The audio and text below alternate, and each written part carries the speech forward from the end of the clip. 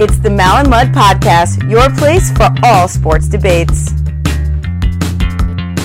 Hello and welcome to episode 30 of the Mal and Mud Podcast. I'm Zach Malamud, along here with Josh Mallet. Josh, how are you doing? I'm doing great. I'm ready for the show. We have a jam-packed day, so let's get right into it. We're going to start off in the NFL, and the NFL Players Association has voted earlier this week to not play any preseason games for the upcoming 2020 season. So, Josh, what are your thoughts on the NFL not playing any preseason games this year? I don't really mind there potentially being no preseason games. Personally, I don't really watch the NFL preseason. I know that the games don't really get that good of ratings anyway, and a big argument, like over the years, for why there should be no preseason games is why should there be such a big injury risk for games that don't even matter? And the season wouldn't have even started yet before the preseason began, so many people don't see a point in there being preseason games. So the NFL proposed to cut it down from 4 games to 2 games, but the Players Association for the NFL wants there to be no preseason games. Yeah, the NFL did reduce the preseason to 2 games on Wednesday, but I think the NFL would struggle without preseason games, actually. I don't know how the players and the owners will feel about this. The players that really want it, the owners, we haven't heard from them yet, but taking away preseason and taking away these players' chances to prove themselves for being on a team won't be smart for the NFL, I don't think. And the biggest days throughout the preseason, and really the only important days, are cut days. And with no preseason, these teams are looking at players just through training camps and workouts. And in training camps, players may not be 100% healthy, and they're only going against other players on their team. So you could say that the players deserve to be on these teams, but they don't really have a fair chance to make them without an NFL preseason. And I think the NFL will make things a lot harder for the owners and general managers by accepting this plan. Yeah, I think that there are a lot of positives and a lot of negatives to preseason games. Obviously, the big negative, what I just mentioned before, a lot of extra injuries that happen before the real season, the season that matters, begins. But there's a lot of positives. As recently as last year, the Giants were able to see what Daniel Jones could do in the preseason, which led to him getting a starting job as early as week 3 of the regular season last year. So the preseason allows you to really scout your rookies, see what they can do in a real live game action, and it allows the players to prove themselves and make a name for themselves to possibly make the big squad and to show the team what they can do. Yeah, and for the players, I can understand this because most of them think that they are probably locks on their teams and they don't want to take that risk of an injury. But the players that don't have a job or don't have those top-level abilities, they might not try out because they might not have the same chance that they would have had in previous years. Yeah, and for guys like, for our team, Saquon Barkley, Le'Veon Bell, you can understand why they think preseason games are a bit pointless because they don't want to risk injury. They have nothing to prove. They've already locked their positions on the roster. What's the point in them partaking in these kind of meaningless games? So you can understand from their point of view. But for a guy like a Daniel Jones last year or a new rookie like Andrew Thomas and the offensive lineman that the Giants just drafted this year, Mekhi Becton who the Jets drafted, you can understand why they'd want to get some game action to prepare them for what the NFL games would really be like come the regular season. Yeah, I'm really curious what the NFL owners and the general managers think about this because they did reduce the preseason to 2 games on Wednesday, so they could look at maybe no preseason games and they could just go off of workouts and training camps to look at the different players that they have on their roster, and maybe they could get a gem and sign one of them and get them on their roster. But it definitely will be interesting to see what happens if the NFL owners accept the plan for no preseason games for this upcoming season. We're going to move over to our next topic, and we have some news coming out of the MLB as Mike Trout has been showing up to team workouts this summer, but he is still not sure if he wants to play, and he is a bit uncomfortable playing this season. So Josh, what would losing a player like Mike Trout do for baseball this season? This would not be good for baseball at all. The MLB already looks bad enough for how poorly the negotiations went between the players and the owners and not being able to come to an agreement. And on top of that, if they're not able to get their best player in the whole entire sport to play in Mike Trout, that would just not be a good look for the sport of baseball. And fans are already, baseball is still expected to lose many fans after the way that both sides acted during these negotiations. And a big draw for these fans to continue to watch games is to watch the best players like a Mike Trout play. And that would just completely eliminate the draw to watch an Angels game, say, if it were on national TV, if a guy like Mike Trout weren't playing.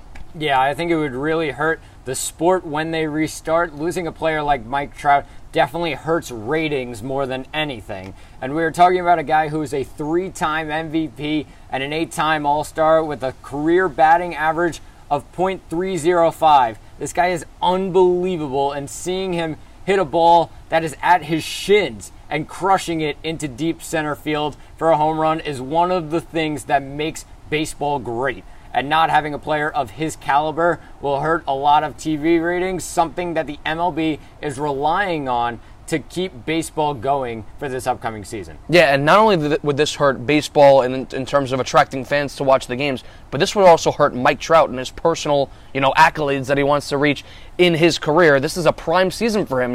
He's a great player throughout his 20s, and he's really entering his prime at 28, and somehow, as good as Mike Trout is, he seems to get better as he gets older. So you can't help but think that this is a prime season that he would be missing out on should he elect to not play again at the age of only 28. It's hard to believe he's been around so long. He's only 28 years old this year. And on top of that, Mike Trout has only been to the postseason one time in his career, and that came back in 2014, in which his team got swept. So he's still yet to get a postseason win. He does have one career postseason home run, but still, this is the best player in the game, and this is a guy that everybody wants to see on the national stage. And many people think, including Harold Reynolds, who I watched on MLB Network this morning, he made a great point when he said that this could be Mike Trout's best chance to get to the postseason, because this is just a 60-game schedule, and so many people have ripped the fact that the Angels have a lack of a pitching staff and, not enough pitching to get themselves through a 162-game season in order to get into the playoffs. But now with a 60-game season, their lack of pitching could be kind of hidden with the amount of sluggers that they have in their lineup, and he believes that the Angels could potentially slug their way to the postseason. So not only would this hurt the MLB in terms of the fans watching the game, but also for Mike Trout personally to get himself into the postseason. This could be a killer for him, and this could be a golden opportunity in a 60-game season with the lineup that he's surrounded by to get into the playoffs. Yeah, Trout gets better and better every year in most categories. He's led the league in on-base percentage the last 4 years.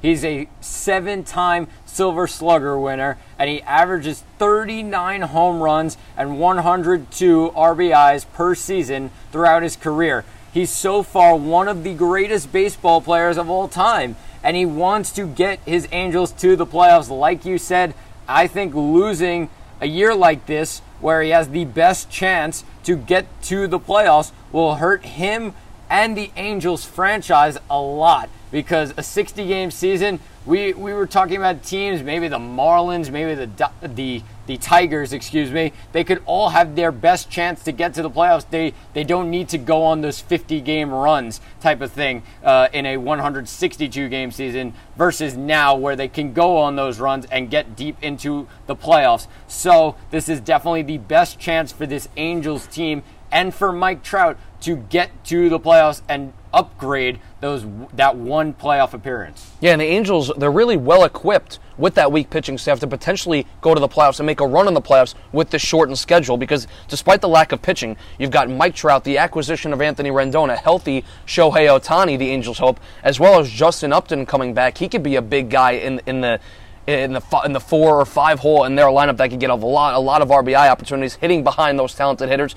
And you talk about an aging 40-year-old Albert Pujols, the 60-game schedule, how much this benefits him in keeping him fresh and not running him out there game in, game out as he continues to age and get older and his age gets up there in his career. And then you've got Andrelton Simmons. This lineup is loaded, and despite the lack of pitching, they made a couple of low-key acquisitions pitching-wise in Julio Teheran and Dylan Bundy in a trade from the Orioles. So their pitching staff is still weak, but they've still made some quality acquisitions. That this is a team that with a 60-game schedule, they could be a dark horse to potentially get to the playoffs and make a run given the circumstances of this year. Yeah, and you're talking about all the guys that they added in their lineup, and now they have a World Series winning coach in Joe Madden. So that's really big for this franchise, and he could get them over the top in a season like this, maybe in the future, but right now they're focusing on Albert Pujols really to get him to the playoffs so he can get into those big time moments with this Angels franchise, because time is running short with him, and in a 60 game season this is probably their best chance to get over the top with him in their lineup. So adding all of these guys, Anthony Rendon, they already have Andrelton Simmons, losing a guy like Mike Trout, their best player, one of the best players in the league, arguably the best player in the league. They really need this season, and not having a player like Mike Trout will really hurt them for the future. Yeah, and Artie Moreno, the Angels owner, has made it clear that he is in win-now mode, spending big for a guy like Anthony Rendon coming off a World Series win with the Washington Nationals. And the Angels, with a guy like Mike Trout, as good as he is, signing him to that monster extension a year prior to this year, they can't afford to waste years of Mike Trout's prime in rebuild mode. You have to be all in with a guy as good as Mike Trout on your roster, and you can't afford to waste seasons like they have been early in Mike Trout's career. So this is as good a chance, I believe, with the 60-game schedule, with the pitching staff that the Angels have, for Mike Trout to potentially get a chance to play on the big stage. Yeah, it'll definitely be interesting to see what happens with Mike Trout. He still hasn't made that decision yet if he wants to play this season or if he's going to sit out, but he said he's very uncomfortable right now playing for this season, so we'll see what happens, and if Mike Trout can't play, what it means for the Angels in the future. We're going to move over to our next topic, and we have some breaking news out of the NBA as the Indiana Pacers all-star guard Victor Oladipo has decided to opt out of the NBA restart plan in order to stay home and continue his rehab plan. So Josh, how does Victor Oladipo opting out of the NBA restart hurt the league and the Pacers? This is a huge loss for the Indiana Pacers and a team consisting of a guy like Victor Oladipo and a couple of really good all-star caliber players and Domantas Sabonis and Malcolm Brogdon, along with good role players and Miles Turner, TJ Warren, and Jeremy Lamb. People thought this is a team that could have made noise in the Eastern Conference, but this is a huge loss, losing their best player in Victor Oladipo. And to me, now, for a team that I predicted to get out of the first round in the playoff bracket, beating the Miami Heat, I don't think they stand a chance without their best player. Yeah, I think this affects any chance for the Pacers to make a run in this year's playoffs. And yeah, they have Domantas Sabonis and Miles Turner and TJ Warren and Malcolm Brogdon all there to help them carry this team into the later rounds of the playoffs, but this Pacers team is just a mediocre team without Oladipo, I think. And I think without Oladipo, they are on the bubble of probably making the playoffs, maybe a 7 or an 8 seed. Now, they can only move down to probably the 6th seed in this restart plan, but I think they could get swept in the first round for the teams they have to go up against automatically. And they're probably going up against the Celtics or the Heat, but they could also go up against the Raptors or the 76ers, depending on the 8-game regular season. But I don't think they're even close to the level of those teams without their star player, Victor Oladipo. Yeah, the whole entire year we were talking about it, how in the East it was very top-heavy and there was a clear top 6 teams. But now all of a sudden, without Oladipo, I almost want to kick the Pacers out of that top 6 and say that there's a clear top 5 teams.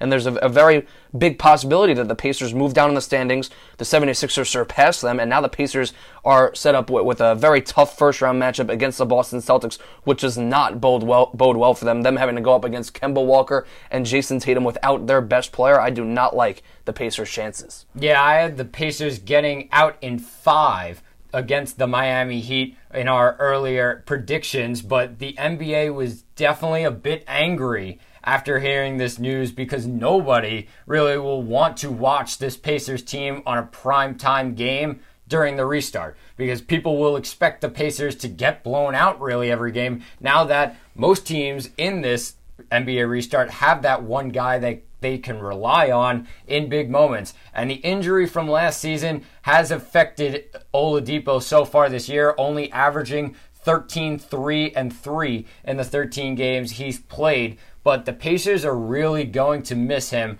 for these playoffs. Yeah, and as far as how this might affect the rest of the league and other individual teams, we've seen, solid players like Trevor Ariza and Avery Bradley opt out of this restart, but Victor Oladipo is really the first high-profile all-star type player to opt out, and you can't help but think, might this start a trend, and might Victor Oladipo be the first of many high-profile all-star players to opt out of this plan? Yeah, last time the Pacers were in the playoffs was with Oladipo was 2017, 2018, and they lost in 7 games, but he averaged 22, 8, and 6 in that series. He's been there before with this franchise, so not having him when they get back to it is tough for this team to take that, and it really will hurt them when it gets playoff times and they have to go up against those big top-level teams. Yeah, this is really concerning for the Indiana Pacers because you go back 2 years ago, they take LeBron James to 7 games. They almost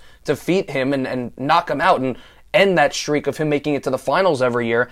And you think from that point on, you got a young core, Domantas Sabonis and Victor Oladipo, and this could be the next great team that's rising up in the Eastern Conference. But now all of a sudden, last year, Oladipo gets hurt. Now this year, recently they had contract extensions, but it was reported that Oladipo was actually offended by the contract extension that he was offered. So now, for a Pacers team that's in a small market in Indianapolis and a team that's very conscientious about saving money and they don't like to spend big in free agency, and Oladipo is a guy that's looking for a max contract, even though he's coming off a big-time injury. This is a big storyline heading into the offseason. Might the Pacers actually trade Oladipo? Yeah, now I can understand why Oladipo is sitting out from this plan, from the NBA restart, because of the quad injury that he's been dealing with, and he's going to rehab a lot more during the NBA restart plan, so he's not going to play, but he's just trying to get back to 100%, so it could be a good sign for future seasons for this Pacers team, but right now, getting back the world is not right, and getting back from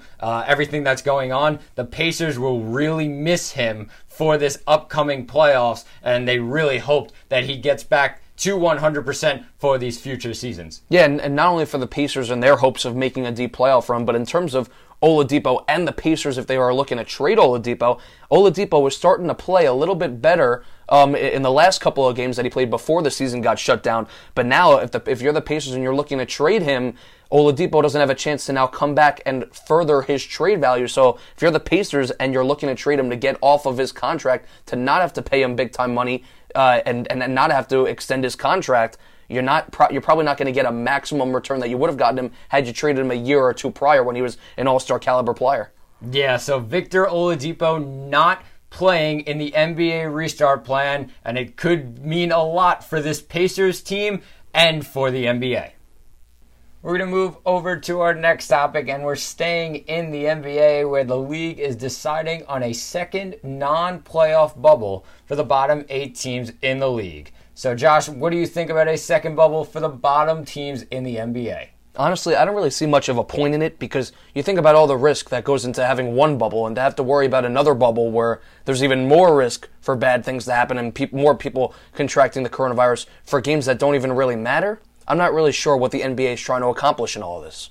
I actually agree with it, and I think these players could be off for 9 months without games, and that is the big thing for these bottom 8 teams, and they need to stay in basketball shape because injuries could be career-ending for a lot of these players if they don't stay in basketball shape. Just getting these players out on the court is a plus for the league, and some players may not go, but that's perfectly fine because the games won't matter in this, and they will only be exhibition games. But what about the young players like a Trae Young or an RJ Barrett? These guys spend so much time working up their NBA careers, and a career-ending injury would just be so upsetting for their potential. And we want to see these guys at their highest level throughout their NBA careers, and a bad injury from not playing for a while will definitely hurt a franchise. These are top picks in recent drafts